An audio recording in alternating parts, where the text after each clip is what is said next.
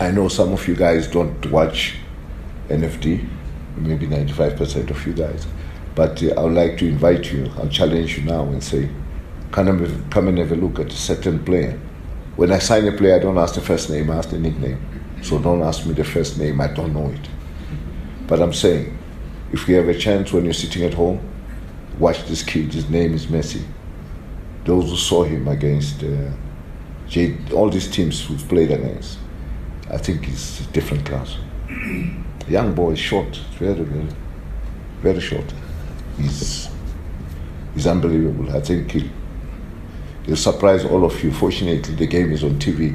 I hope he doesn't freeze because, he's on TV, then he starts cutting his hair, dyeing his hair. I hope he doesn't do that this week. I'm going to talk to him strongly. He's a good player. Very, very, very good player. And if I say it, you must know he's a good player. He's got everything. It's unreal. I think he's 23 years old.